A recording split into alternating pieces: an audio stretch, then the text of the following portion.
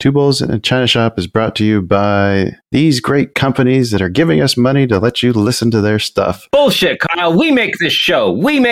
You and me. Two Bulls in a China Shop is brought to you by us. Someone's got to pay the bills, Dan, because it's not our trading. All right, roll them. You are listening to an entertainment program put together by a company called Financial Ineptitude. Anything said on this show is not an endorsement or professional advice. Would you really want to tell a court of law you were suing us because you thought taking financial advice from two idiots on a podcast put out by Financial Ineptitude was a good idea? Really? Clown hat smiley face.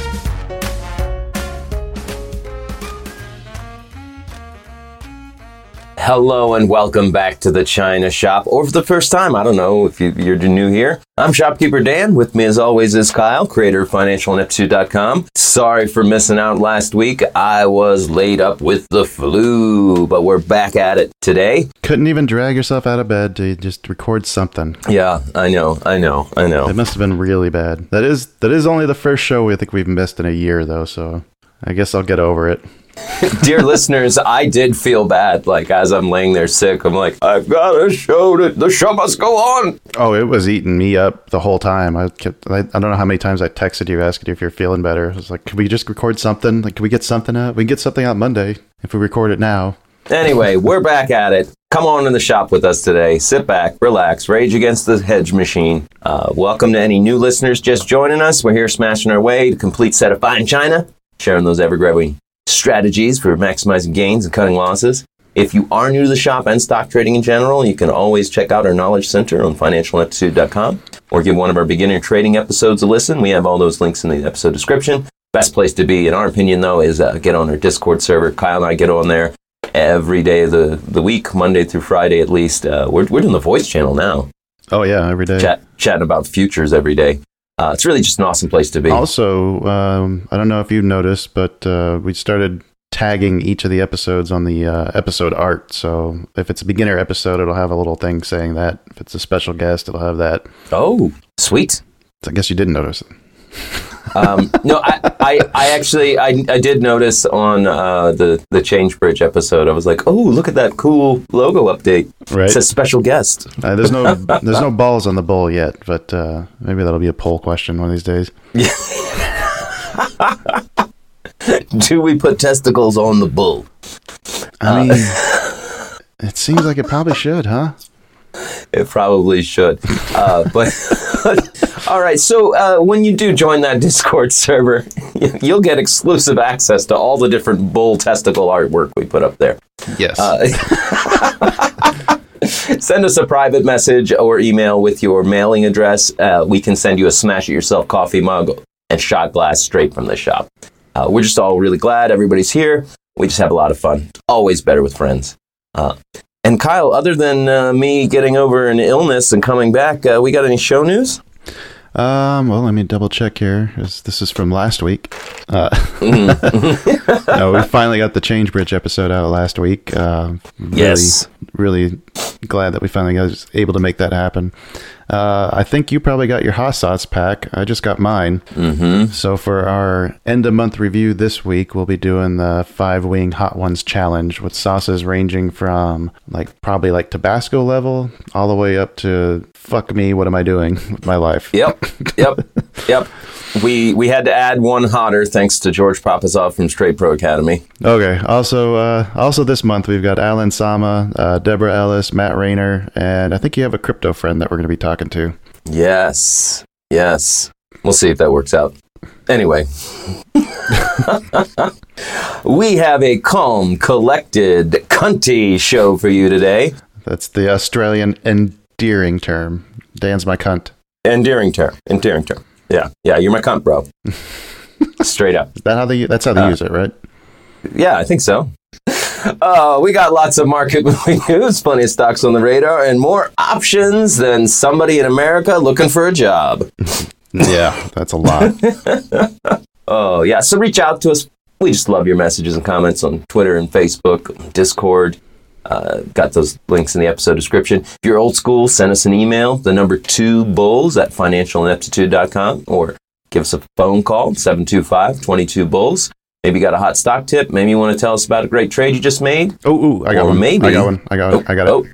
Maybe you just lost your virginity, but you also found out that it was to your dad's lover, like back when before you were born. So you're having to wipe your mind, but you want to send yourself a message to make sure that you document this momentous occasion. Oh, God. Why do I feel like I know this? Because you do. It's Venture Brothers. Oh, shit. Fucking Venture Brothers. I've been rewatching those.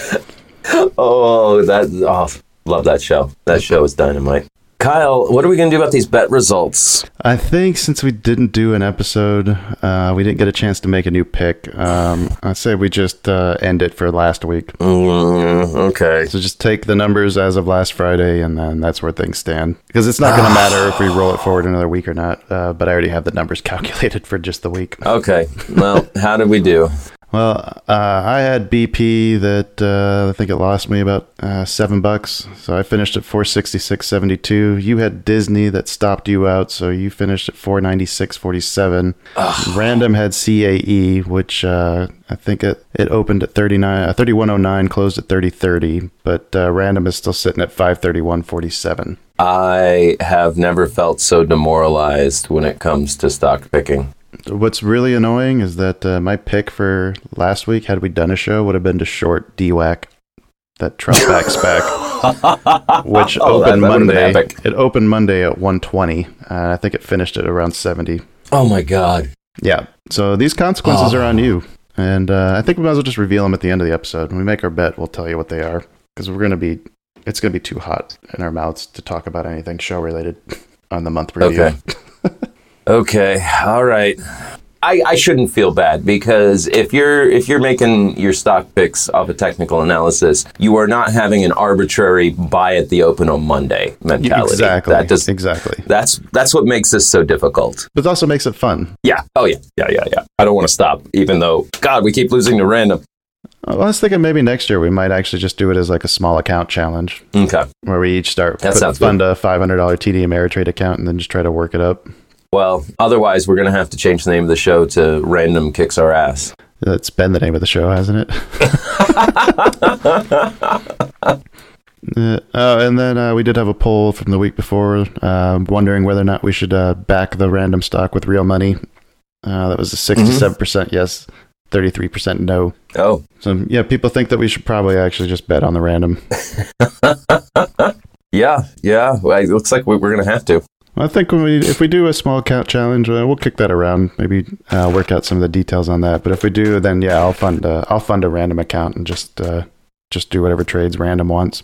Yeah, well, we'll have to talk about all those details off air. Yes. And until then, let's talk about some news. Well, we all know why we're listening today. The shop is bursting with the week to replay. So sit back, we got some market affairs. Yeah, some stories for the bulls and the bears. Clowns running companies, laws change overnight. Here we are, it's time for China Shop News. Yeah, now it's time for China Shop News. The story that I most enjoyed reading this week was the S&P 500, which, obviously we all know is an index, but they are also a company. There is a company behind the index to decide who's on the index. Oh, really? I guess that makes sense. They're strenuously denying an explosive allegation that companies can buy their way into the index. Really?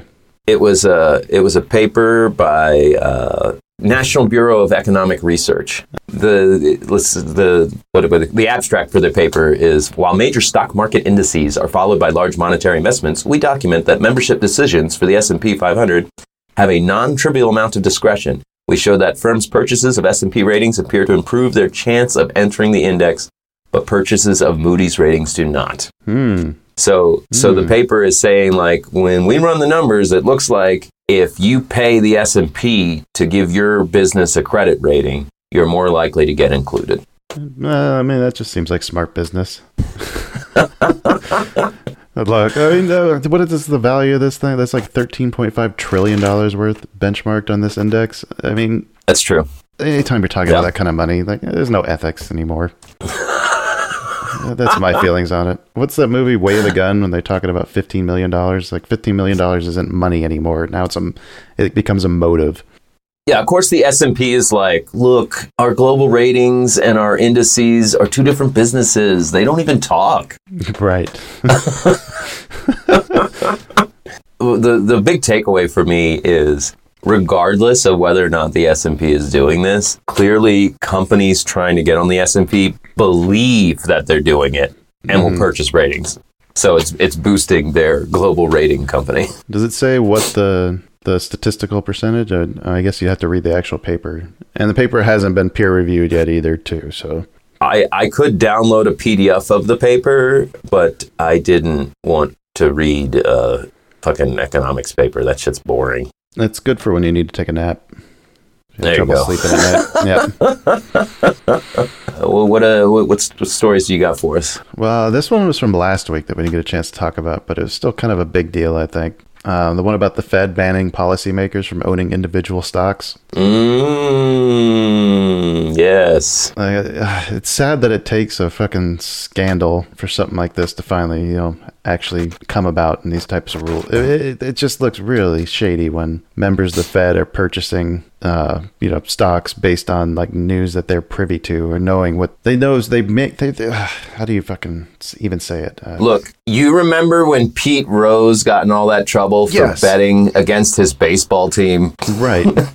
It's that. What was the other thing I was seeing too? Did I see that the Fed's Powell got in trouble for making a major stock transaction right before he was supposed to announce Trump telling them that they weren't going to negotiate a stimulus deal until after the election? Yeah. He sold $1 million worth of stock from his personal account October 1st, 2020. Yeah, that's fucking crazy. Between $1 and $5 million. Yes. So now, I think the next step for this is that maybe we should probably put all of Congress under the same rules. Maybe, people that are going to like COVID meetings shouldn't be allowed to just go ahead and sell everything after they do a secret meeting about how bad this is going to be. It's inherently insider trading, right? Yeah, all of it. You're at this level of government, like that's all... Everything you are an insider. Yes. All of your information you get is inside information not available to the public. Yes. Yeah. In fact, I think that's the only reason why people try to get into politics. Right? For business connections? God, maybe cynicism should have been our other C. Very cynical show. A calm, collected, cynical show today. Yeah. Anyway, what else you got for this week? Well, since we're talking about legislatures and government officials trading, Senator Toomey, where's he from? Pennsylvania. Yeah. Pennsylvania senator has introduced a bill that would prevent the Securities and Exchange Commission from banning payment for order flow. Interesting. Gary Gensler has recently come out and said he's considering such a ban as part of his broader efforts. Oh, really? To reform shit. Wasn't that like one of the things he was most upset about? I thought it seemed to me he was pretty upset and like, I don't know about this payment for order flow, guys. Yeah. So now we've got a senator being like, hold on now. And I wonder if he's gotten any if Senator Toomey's gotten any economic support from Robin Hood or Citadel in his election campaigns. I wonder. I just, I'm wondering out loud. Have you checked? I did not check. Okay. I'm not that involved into politics where I even know where to check. Like, who's giving Senator Toomey money? I'm not sure that I'm necessarily convinced that payment for order flow is bad. We were kind of discussing this a little bit when that story came out. Yeah. Because it like before this happened, like with TD Ameritrade, you're paying $7 for every stock trade you made. And if you're someone who's just starting out and only has like $500, that's a lot. Like a $7 commission on $100 worth of stock is 7% of you're trying to overcome when the market's only averaging, like 7 to 10% a year. You're taking a 1.5% haircut every time you make a trade. More than that, even. Dependent. I mean, it's more of an effect the smaller values you're trading. Mm-hmm. And I know that they did come out and say that, like in Robinhood's case, like if you were paying commissions, you would have paid less in commission. But I think that all has to do with size. I think payment for order flow is still probably a good thing if it gives the smaller investor, like the really small investor who's just starting out, the opportunity to not have to pay commissions. Because I think it all has to do with size. Oh, I actually agree. While I don't like Robinhood for other reasons, it's not exactly the payment for order flow. The fact of the matter is, because of payment for order flow, we've got a lot of apps where somebody can put in $100 and start building they're building equity there in their securities, especially the ones that allow like partial shares. And zero commissions. Like, it gives somebody the ability, like, oh, even if I can only put in $5 right now, they can start building something. And I do love that. I absolutely love that's where we're at. There's no excuses anymore, right? Right. Like, I don't have the money to invest. Well, now you do. If you got $5, you can invest that somewhere, right? The problem where that comes into being an issue is whether or not that they're using that order flow. If they're using it to make the trades for you, like you say you want to buy this stock at $10, and then they send it to their market maker. Their market maker buys it for $9.90 and sells it to you for $10. You still get the price that you put in. Yeah, you could have gotten it a little bit cheaper. Yeah, maybe. The problem is when you put a stop limit in. Like, if all those stops are going to the market maker and they're seeing like, oh, well, if we just sell a big bulk of the shares that we're holding, we can drop it below this. Get everybody stopped out. These limits, get a stop run to run, and then we can buy it back and make a quick little profit. That is a problem. Absolutely. But is there any evidence that's happening? I haven't seen anything specifically. The other side of that too is like the more that we learn, the more we go through these courses and learn about like how to actually be successful traders. You don't need that information. You can just look at a chart and be like, here's the stops. Right. You don't actually know where they are, but you can guess where they are from where you should be putting them. You can get them in a pretty good range, or pretty close range. We were just looking at Disney, and I was like, well, everybody's got their stops at 167, Kyle. Yes, exactly. So, yeah, a long-winded way of saying that, not necessarily against payment for order flow. It can be abused, but its existence itself is not negative. Yeah, if you are a trader I think if you're moving some big size, you're probably not using one of these apps anyway, so... Yeah. More than likely, that's not really hurting you. Well, what other stories you got? There saw some more stuff going on about Evergrande, and this is also still a little bit older. And there was a couple other companies that were looking like there's a couple other property developers that are in default too. This was from the 23rd, so it's about a week old. I'm trying to find the names of the other companies. Wasn't one like Fairy Tale, Fantasia or something? Fantasia, yeah. Yeah, I think you're right, yeah. Fantasia was one. Fantasia was the most troubling one. It failed to pay a $206 million bond that matured on October 4th. The thing that was kind of troubling about this one was that there was no liquidity issues. According to the company, they just reassured all their investors 2 weeks before that. Oh, so Fantasia is a lot smaller, but they're starting to see there's more companies that they're kind of wobbling or looking like they're not doing so well either. But that leads into another thing that I saw this week that just really made me laugh. This only happens in China. So when your company owes $300 billion in debt, and you as the founder have $7.6 billion. It's not very often your country comes and tells you like, hey, you got lots of money. Why don't you use some of that to pay your debt? Pay your company's debts? Like if Tesla was like defaulting on a loan and someone went to Musk and was like, hey, you got lots of money. Why don't you go ahead and just pay that? Pay Tesla's loan. I mean, like on one hand, like, I don't know. On the hand, it's don't like the government. It kind of makes sense. But yeah. Yeah, it does. But that's the whole reason why you start a company is to separate your financial obligations, your personal ones from your company ones. So yeah, if you're looking to start a company, don't start it in China. What makes me laugh is this, like, I guarantee at least half, if not more, of that $7.6 billion value is Evergrande shares. Oh, it's probably most of it. So it's like, you got this money. Like, who's buying Evergrande stock right now? Really? Yeah. Is he going to be able to liquidate those? No, not for that happening. Price. No. Oh, jeez. I just think that's hilarious, though. Yeah. Hey, you got lots of money. Why don't you just use some of that? Every billionaire in China right now is like, oh, fuck.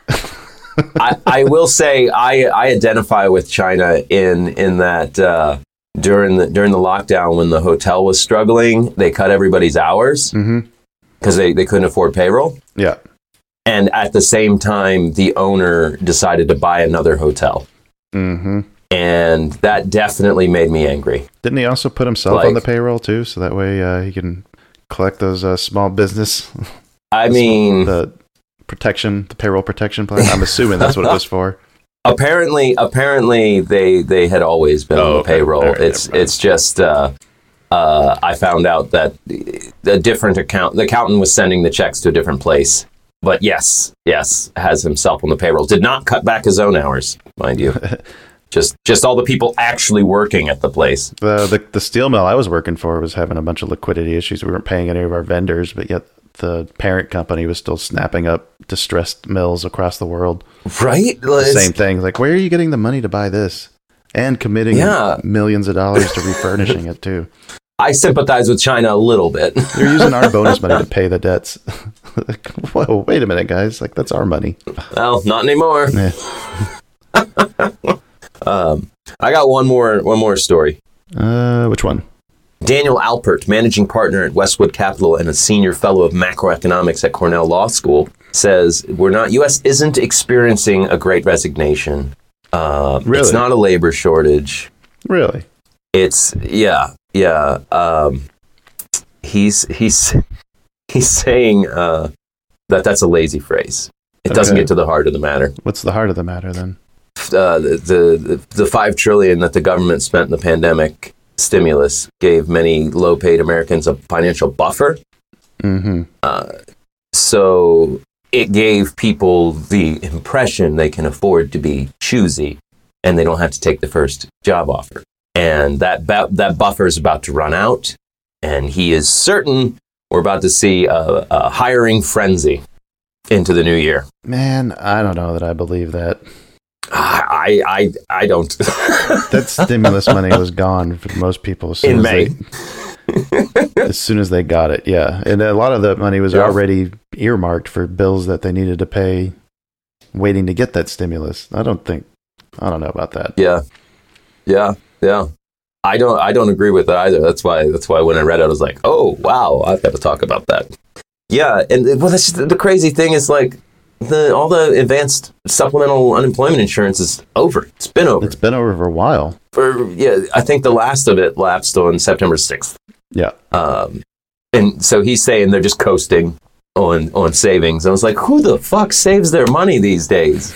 I mean, I do, but I know I'm in the minority. I think if you listen to this show, you probably do. I don't. I could die tomorrow. I got to spend that shit. Right? So he thinks it's just a big game of chicken. Yeah. I mean, I don't think he's necessarily wrong in that case. Yeah, we'll see. Yeah, it's just... It sounds like he's betting, it sounds like he's betting on the companies coming out on top of that. I don't know that that's necessarily the case. He definitely is. While I do agree that the stimulus gave people more options. Mm-hmm. It did. I don't think we're at that point anymore. Like, I think that's talking about the way things were 6 months ago. I don't think it's talking about the way things are right now. Right. Let's move on. Yeah. I think we spent enough time right now. Yeah.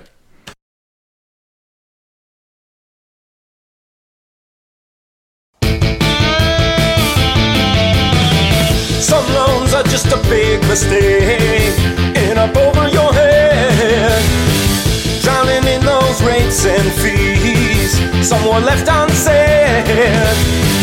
Choose the right kind of lender to find the thing that fits your needs. And you just have to call her, 'cause you know that she was born to be. She's a loan maker, dream banker, debt saver. Won't you call her up and see? She's a loan maker, dream banker. Two Bulls in a China Shop is proudly brought to you by the inimitable Sue Pullen at Fairway Independent Mortgage, an equal housing lender. Sue Pullen is a certified mortgage advisor who focuses on finding the right product for you and your needs. She has over 20 years of experience helping thousands of people, whether purchasing homes, refinancing homes, even doing reverse mortgages. She's got the skills to help you pay your bills. Licensed in 25 states and growing. Is that a good phrase? Can I throw that phrase in there? I mean, Yeah, I think she has those skills. Is it logical? Okay.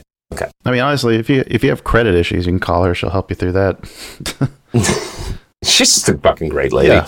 She's licensed in 27 states. Reach out and see what Sue could do for you. Best way to reach her, just give her a call, 520-977-7904, or you can shoot her an email, spullen@fairwaymc.com. Fairway Independent Mortgage has an MLS number 2289. Sue Pullen has an MLS number 206048. That email again is spullen, spullen@fairwaymc.com. That phone number is 520-977-7904. And Two Bulls in a China Shop is a proud partner, I even dare say, using George's own words, of Trade Pro Academy. Yes.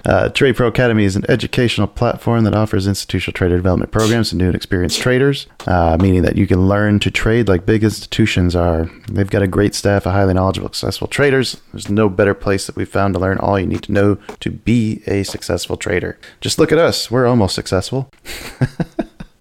You can find them online at tradeproacademy.com, or you can use our affiliate link in the episode description. And after months of hard negotiations and raking George over the coals, we finally managed to get that 10% discount. If you join our Discord, you'll find one of the channels in there is our affiliate links. There'll be instructions on there to get your 10% discount if you do sign up through that. You have to use those links, though, in the Discord. We can't just give them out on the air. No. You got to work for it a little bit. Yeah, a little bit of work. You got to want it. Yeah. You got to. Yes. Do yourself a favor, and Trade Pro is just the coolest, best system I've found. You can watch those videos, but get educated before you dive in. I mean, really, like just the foundations course is well worth the money. And if you've looked at other ones too, like a lot of these are, you look at the price tag on this and you think like, damn, that's expensive. But man, if you look at what everybody else is charging, like they're definitely on the affordable bargain end of the spectrum. Yeah, George is passionate about teaching people his knowledge. He really does. That's what he cares about. He wants to inform you. Okay, should we talk about a few stocks? Yeah, let's talk about some stocks.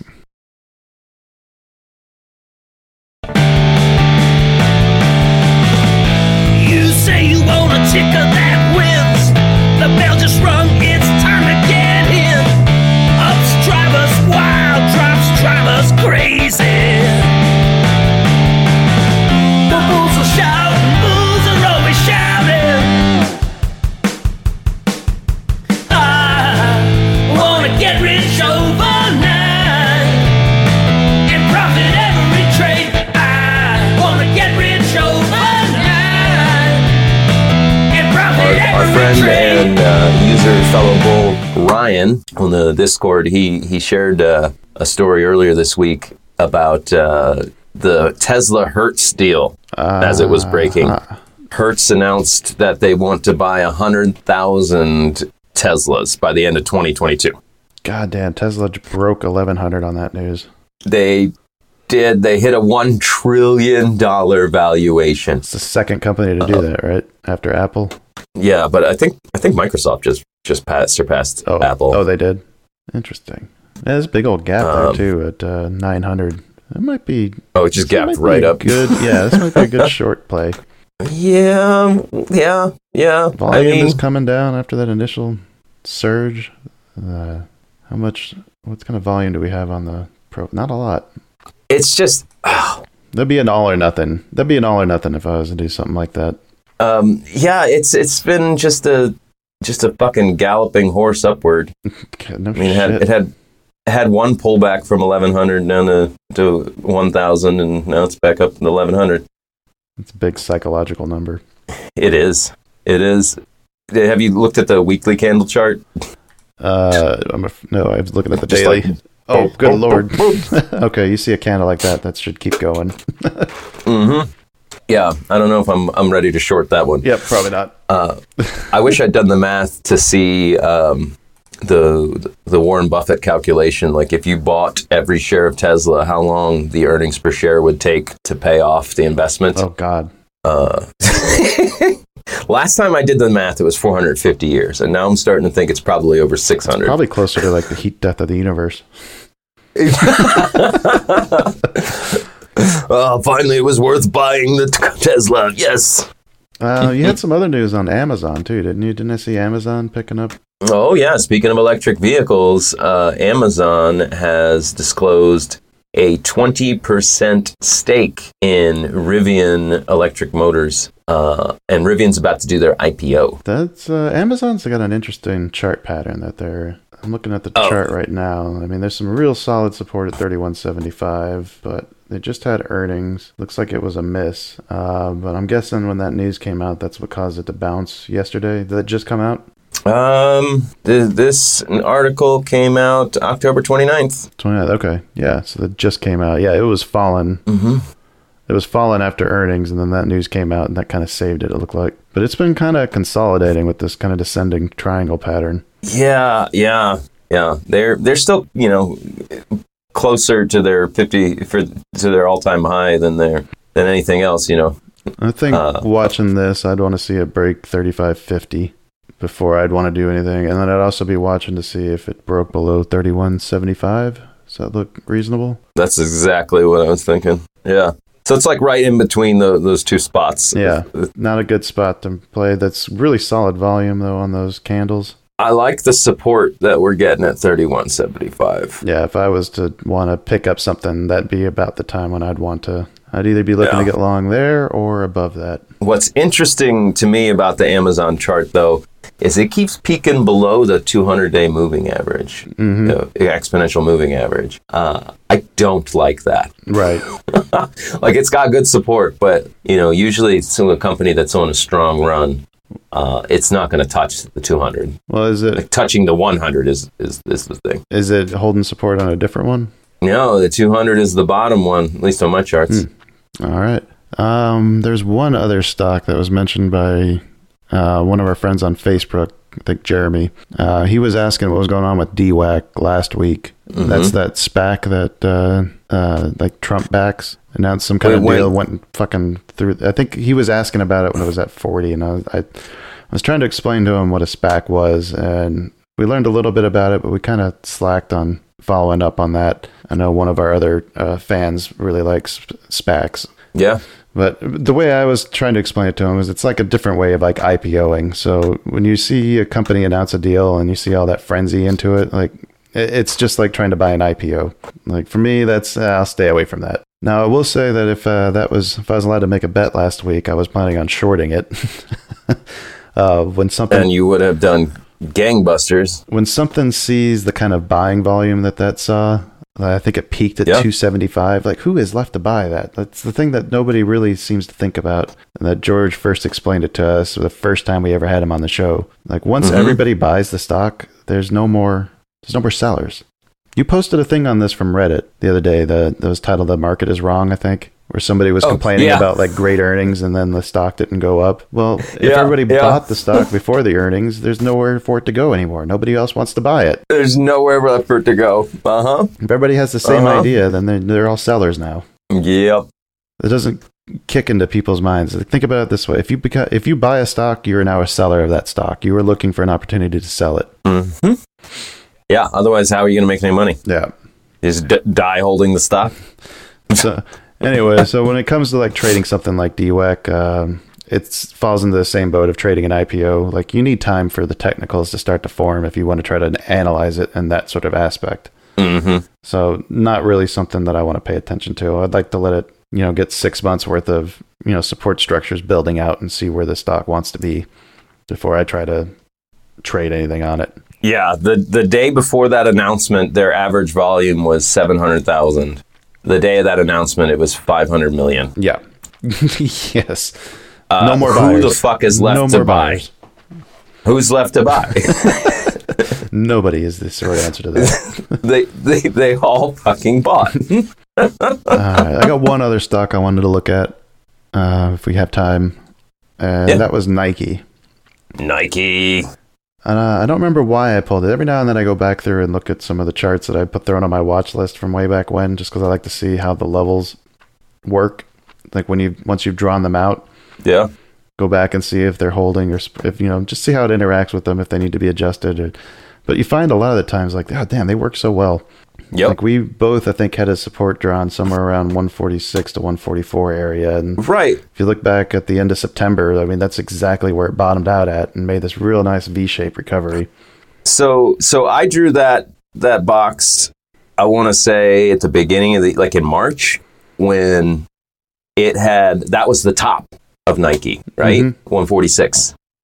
And it had triple topped, and then it like went down. Like that's the first time I drew that zone. Oh yeah, okay. And then here we are in October. It just that same zone. It got all the way down there, and guess what?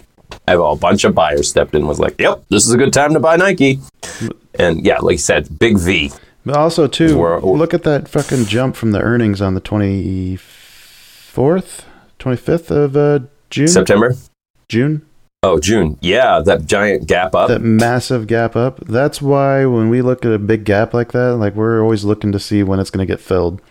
Yeah, it was $134 to $150. Yeah. Jesus, $16. Yep. A 15% gap. That's incredible. Yes. They nailed those earnings. Yeah. Nobody thought they were doing good on those earnings. Do you think people buying it when it was up over 170 were thinking it was going to come back down? No. No. You know what I always say? I like to buy the top and sell the bottom because I don't want to keep it in an account. Hey. It's too risky. Got to get rid of that money right away. Well, okay. So part of the reason why I want to look at this stock is just at where it's trending right now. So we had that nice V bottom recovery, and I was also liking the way the volume was starting to increase on this leg up. Yeah.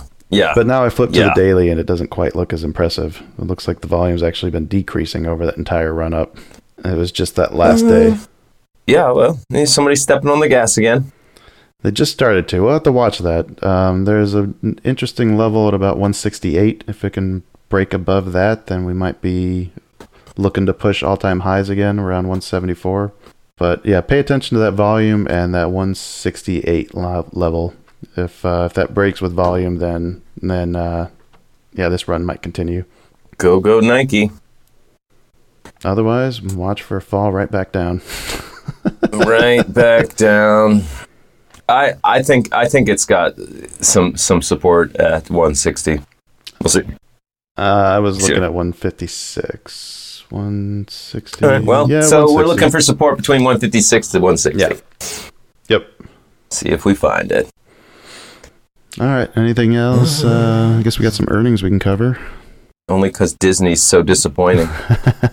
Did they? Yeah, they did have their earnings, didn't they? No, the Disney's earnings are November 10th. Oh, okay. So a week from now. Next week we'll cover them. And I think people I think it's getting priced in amiss because of all this downward movement since, September. Disney's another interesting one. I was actually eyeing whether or not I wanted to buy some calls on it as it was bouncing off that 169 level. Then I saw it broke below that. But Disney looks really weak. Every time it bounces off of that support, it's coming up. It's a lower high. I am bearish on Disney. I think I am too. But I want to see it break below 167. I think if it breaks below that, then we might have a rundown. To look out below. There was that huge gap up at the end of last year from 156 to 167. So and it kind of filled it a little bit back in January, but yeah, there's not a whole lot of support once you get below 167. You're looking at like 155 before it starts to find buyers again, I think. It's a gamble, but because of the earnings play, but with this kind of downward momentum heading into earnings, I feel like any good news is going to shoot this shit back up to 180. Yes, if everyone's already sold it, yeah. Everybody's already sold. Disney puts out some good news. They're going to rush to get back in. Yep. So, I mean, part of me is like, I'm going to buy some calls the day before earnings, Dan, but that's gambling, Dan. Just wait till the call, or wait till it happens. I love gambling. Wait till it happens and then just ride the momentum. Yeah. No, that's true. You'll know the direction. That's what I need to do. You'll know where it's going. I will know the direction immediately. Yeah. All right. Should we talk about some earnings? My motto's always been when I'm right, it's it's right. So I'll wait and watch the charts and the change in price when the movement's mostly finished at the end of the day, and we know the coming earnings gonna move it my way. Skyrockets in sight, earnings call delight. Earnings call delight. The first, we've got Clorox. Second, we've got British Petroleum, T-Mobile, Zillow, and Activision.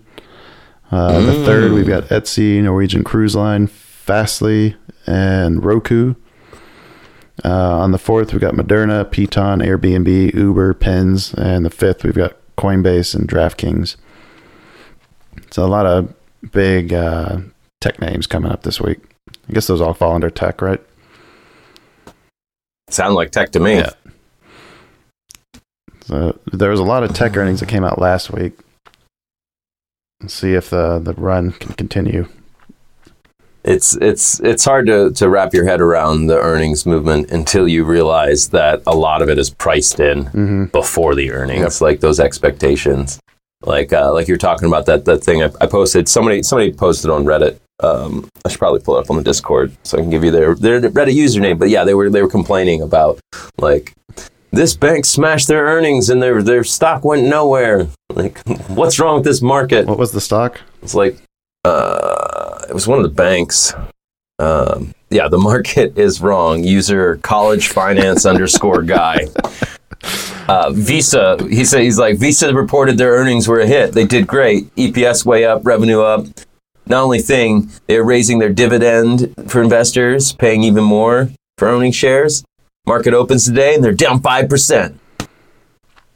I mean, on the run up from the 14th to, let's see, the day of, yeah, goddamn. I mean, it went from 220 up to 234 before the earnings.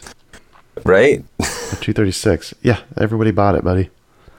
Everybody already bought it. They'd already bought it. And then once everybody starts selling, then it's just instinct. That fear is scary. When your stock is screaming down, everybody's rushing to sell. Fear is stronger than greed. Fear is stronger than greed. Wow, now that we're pulling open the Visa chart, I actually think I really want to buy it. Yeah, it could be a great time to buy. Yes. You buy this shit at 210, you're gonna be doing all right. Yes. In fact, I think I'll be doing that this week. I'll probably be picking up maybe some leap calls on them. Right. I believe Visa will get back up to 250. Big gap it needs to fill there too. Big gap, 225 up to 230. Let's do it. Glad we looked at that one. Anyway, all right. Right. Let's move on to some crypto. We're starting to get a little long here. Oh, it's crypto time. Talking about crypto time. Look at the news. What do you see? The cult of cryptocurrency. I know you're greedy. I know you need that Bitcoin, Ether, NFT. Cult of cryptocurrency. We mentioned it earlier. The only thing I really have to talk about in crypto was I was catching up with an old friend who casually trades crypto. And they were like, yeah, I cost averaged in on Bitcoin between 30 grand and 40 grand. That's awesome. And now it's up to over 60. I was like, that's so great. Yeah. Sell half of it and you can't even lose. Yes. Yes. And he's like, no, it's going to break 100,000. I'll sell it then. It's like, oh, just take some profit, man. Please, you're killing me. No, I got a target. I'm fine. Have some scratch to buy it when it goes back down. Like, don't. Oh man. So I was like, yeah, you don't have to sell all of it. Sell half of it, and then it goes back down. Get back in. If not, it goes up to 100. Great, you made money both times. This is the second person you've had this discussion with, isn't it? So I feel like you've had this discussion. I feel like we talked about this before. Maybe not on the air, but we talked about it off air. It was the same thing. The new discussion I had about crypto. Talking to a different friend who is thinking about, he just got an inheritance and he wants to grow it, obviously. Yes. And he's got some friends pushing crypto. and they're literally telling him, just close your eyes and buy, because crypto's only going to go up. And I was like, it just hit a top and it's on its way down. Like, I don't, like, just have some patience. Like, look, like, you think you like the price at 60,000, you love buying Bitcoin at 35,000, 40, or just 40, anything yeah, off 40. the top. Like if there's, and that what kills me is crypto is more volatile than your average stock. Right. Like, pretending like it's not going to see a big rundown. Are you kidding me? How many giant rundowns have we seen Bitcoin do? A lot. Like, yeah. It just frustrates me. And I always say, like, don't take my word for it. Go educate yourself. Yeah. Go educate yourself. Go get some education. You don't even have to do it in Trade Pro, the one I push. Like whatever. Yeah. Just go out and educate yourself before you make these decisions of what I consider classic retail mistakes. Buying at the top, not taking a profit because you're euphoric. Yeah. And then it's like, come on. I think you're even telling them, like, who do you think is selling it to you? Yes, yeah, like you're at the top. Who's selling it to you? The people who bought it at 30,000. Come on. Yeah, and they're going to buy it back from you when it drops back down there. Exactly. That. This is what the market does. You want to be on the other side of it. That's a great way to think about it, though. Like, think about who you're buying your shares from when you're wanting to get long on a company. And if you're buying it from somebody who bought it at a really nice dip, like, maybe you might want to wait for a dip of your own. Exactly. You want to be buying it from the people who are scrambling to get rid of it, not the people who are banking a massive profit. So, yeah. Well, kind of tying into that, then I guess we can talk about this. So the crypto Mana is one that I purchased back when I first started experimenting with crypto. Man, it shot up this last couple days, and it's all based on this stupid Facebook news because Facebook is renaming itself Meta, which fucking so douchey, so douchey. It made me laugh because apparently in Hebrew it means dead. But continue. So apparently, because they're branding themselves as a metaverse company, any crypto that's metaverse related has been like skyrocketing. Yeah. So I was looking at the price of Decentraland Mana this morning, and I saw a high from a couple of weeks, probably about the time when I first bought it, because I didn't really know what I was doing. I was just like, I'll just buy this and buy this and buy this. So it broke that top. I think it peaked at like $2.79 or maybe even over $3 at some point. But I sold at 70%. I sold the gains that I had on it from what I'd made, and I just rolled it right into Cardano, which is the one that I had that's actually down. Cardano was up 50% from when I bought it at one point. I took the profits out of that and rolled it into Ethereum when it was down.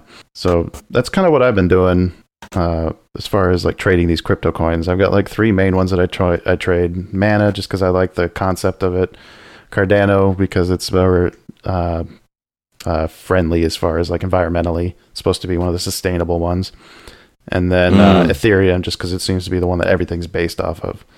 So anytime one of them breaks a new high, I'm just taking some profit out of it, and then I'm putting it into one of the other ones that's depressed at the time. And I'll just keep doing that, and hopefully keep making a little bit of scratch on it. I mean, it's not a huge account, but it might get there someday. You keep pulling that off. I mean, yeah, but if you keep doing, I'm doing like what we say, what you're telling your friend to do. Like, we don't just say it. We try to do it. Yes. I know that my own trading is a lot better when I sell when it's up and I buy when it's down. Apparently, buying when it's up and selling when it's down is not making me money. If you're invested in any of these coins that have skyrocketed, sell it now while to the euphoric people trying to rush in. It'll come back down. You can trade it in. You can buy it again. Look, and here's the thing is even if that one coin doesn't ever go down, there are so many coins. Like, there's always another opportunity. Like, for the love of God, that psychological event of getting caught up in, like, this is my only chance. If I sell my Bitcoin at 60,000 and it goes up to 100,000, I lost money. No, you didn't. No. You didn't lose anything. No. There's going to be another opportunity. In fact, if you've made money, God. We talked to when we had the dentist on Dr. G. Yeah. I think that was some of the best advice that we've ever gotten. And that's, I don't mind sharing that one. If you want to be serious about trading, do a 3-week challenge where you do nothing but observe. You don't think about entries, you don't sim trade, you don't do any trading. Just watch the fucking markets.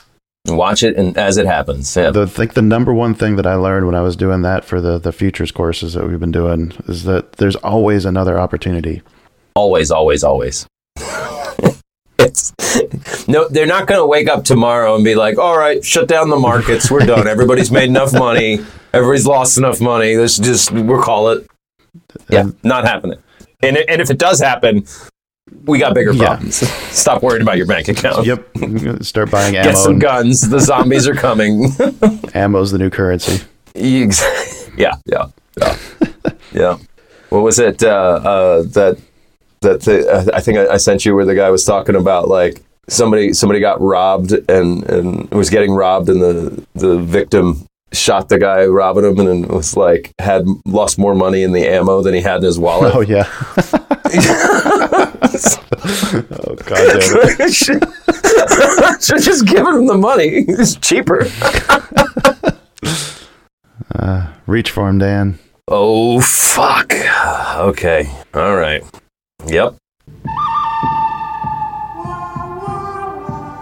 Yeah, I was pretty sick. I would say since I got 2 weeks worth, my good is my personal development. When I started feeling better, I actually listened to the Anthony Fatsy's WT Finance, What the Finance podcast, where he interviewed George. Really made me smile just to be like, hey, we had both these guys on our show and we connected. Well, Kyle connected them. Yeah. And what he was saying and about like going live with futures.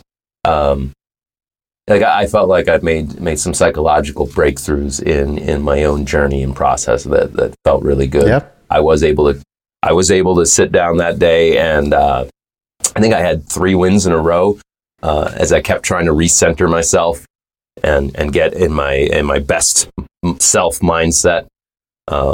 Just the psychology of it all started to click right a little bit more for me. That felt really good, and it's made me to the point where like, hey, Monday I'm going live with this futures account. You're going live? You're doing it? I'm doing it Monday. You're going to start with the micros? I am. I'm going to start with the micros. And because the micros 10 contracts equals 1 on the mini. Yeah. So I'm gonna be trading 3 sets of 2. So it'll be like 60% of the amount. Anyway, what was your good? I think it was learning the breakouts. I was resistant to it initially, but yeah, I remember. But I mean, I started practicing it like what they said to do. I'd see an opportunity where I was like, oh, this might be a shot for it. So I flip over to Sim. I didn't trade them live because it's a new strategy. I need to test it and make sure I actually do it. But I don't think I had a single loss doing that. Maybe I had one for a couple ticks that I just scratched. But I can attest being on the Discord channel with you and we're talking about what's happening. You're like, oh, this is gonna be a breakout. Hold on. Trade, just switch to Sim really quick. There it is. It's like, oh shit, these happen fast. Yeah, I thought that the speed of it would something that probably wouldn't fit me personally, but I don't know. I feel like it's actually speaking to me the more I actually trade them. So I'm doing another week of simming them, and if I keep having the same success, then I'll probably go live to adding those to my bag of tricks. In fact, I'll probably do.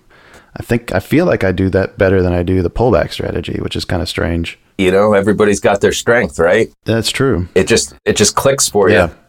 What was your bad? My bad was trying. I know this was a week ago when I was sick.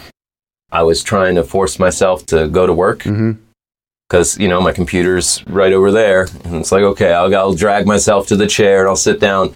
And I was doing horrible. It's not there. Yeah. And took me a bit to realize, like, hey, Dan, maybe this is the first job you've ever had where you can't just half-ass it, walk into work and get it done. No, you really got to be on your game every day. Shit. And if you're not feeling 100%, you have to get up and step away from it. I got to get some books on sports psychology this weekend.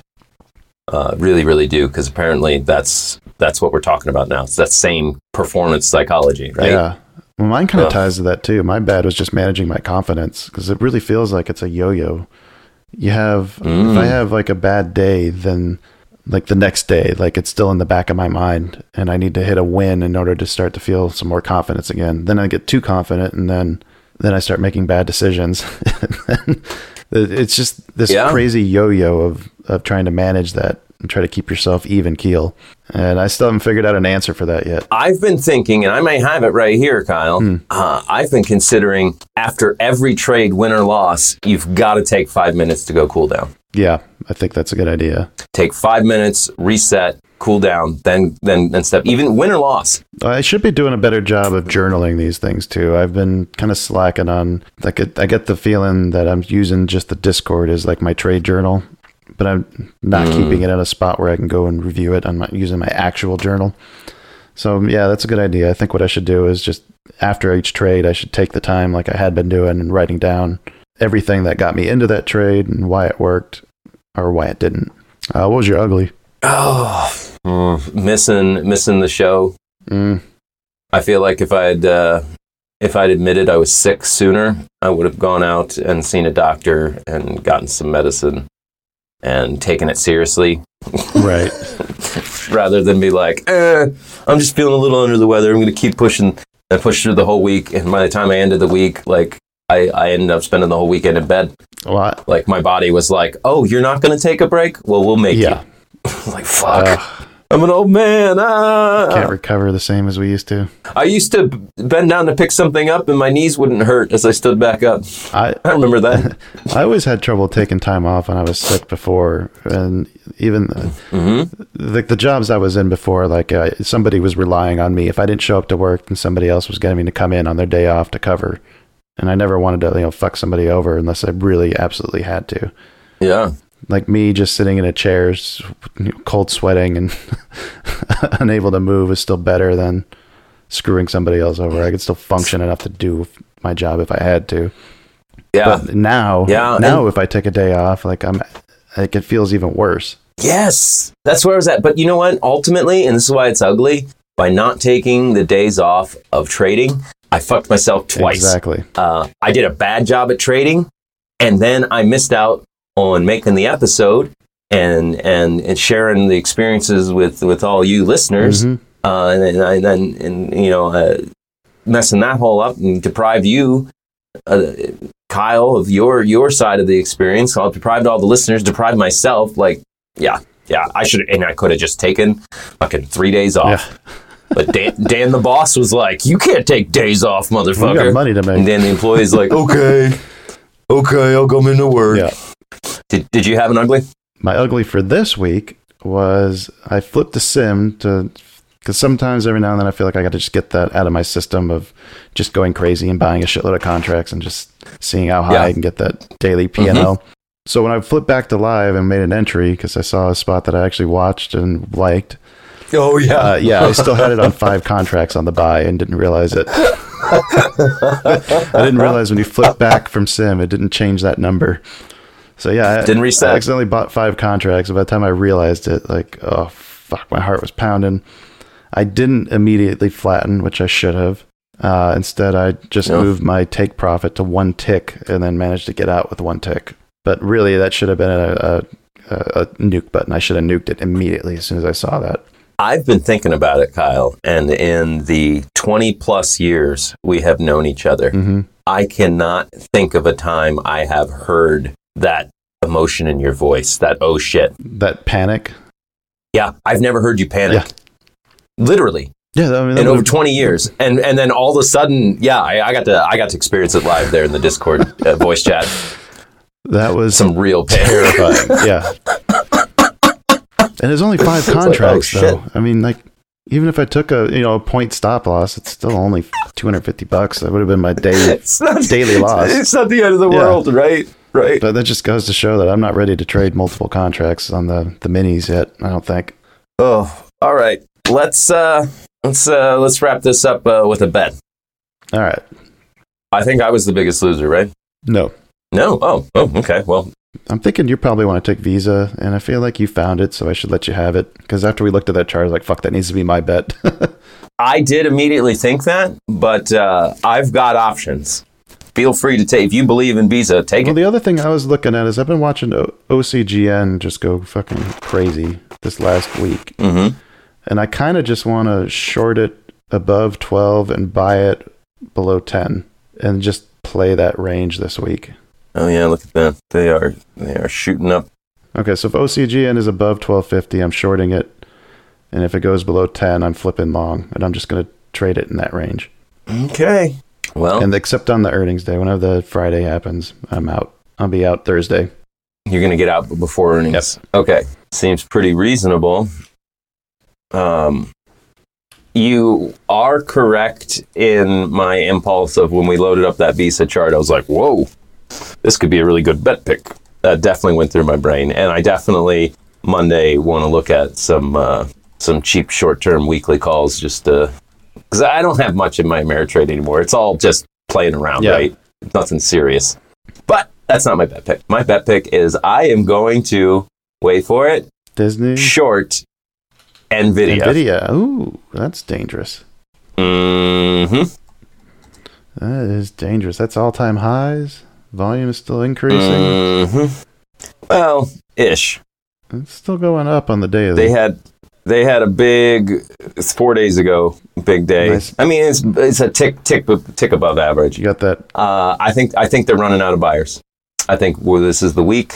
When I look at it on the weekly candle, remember that's how I play my bets now. Mm-hmm. I look at the weekly and I try to guess the next candle, and I know this is contrarian. This is ridiculous because they're on a solid 4 weeks in a row. They've been up, but that's actually what's got me thinking like, okay, now I'm ready to short. Okay. Solid month of gains from all the way down from, under 200 to 255. No real pullback. You got a little gap there. No real pullbacks. Got a gap between Got a 239 and 232 that needs to be filled. I am thinking that we're going to suffer from buyer exhaustion here pretty soon. Okay. So I'm going to short NVIDIA. I'll have my buy stop at 260. That might be a little tight. Yeah. You're talking about all-time highs. You don't know. I mean, this is moving $6 a day.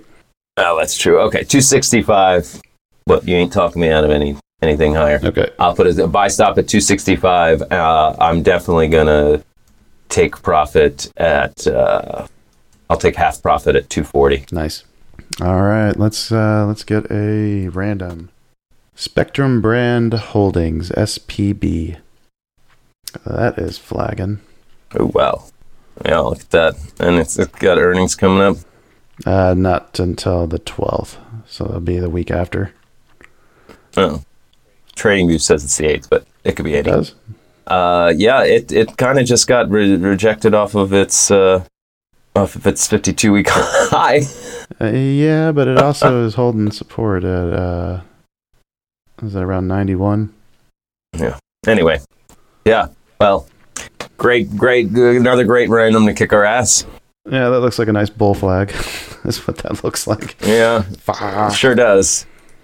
God, random has been on fire. Yeah, it really has.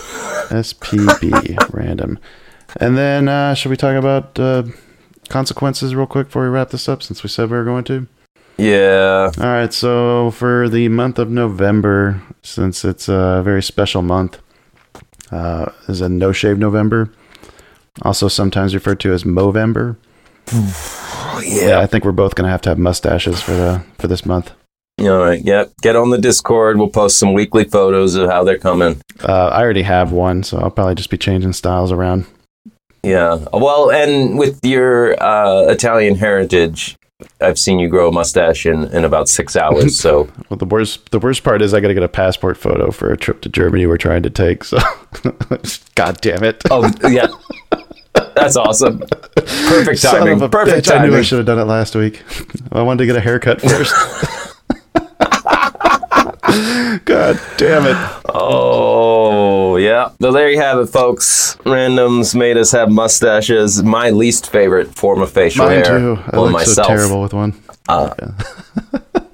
I have long ass hair, okay? Yeah. And if I see somebody with long hair and a mustache, I immediately think bad things. I'm like, what's wrong with that guy? Right? Anyway, apologies to all the long-haired mustachioed men out there. How many times does somebody say, "Oh, sweet mustache, dude"? Never heard it in my life. Well, maybe in the 80s when it was like Magnum PI. The 1880s. All right, folks. Thanks for sticking around to the end. We love you all so much, and we'll be coming back at you pretty soon here. Yep. And until next time, happy trades. Bye.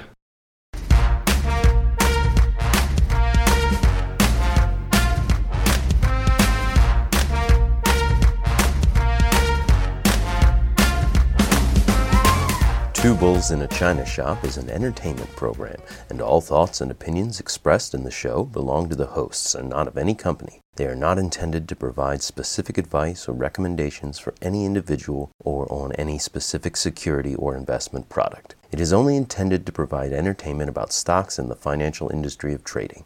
If you make trades based on what you hear in this show, you assume all risks for those trades.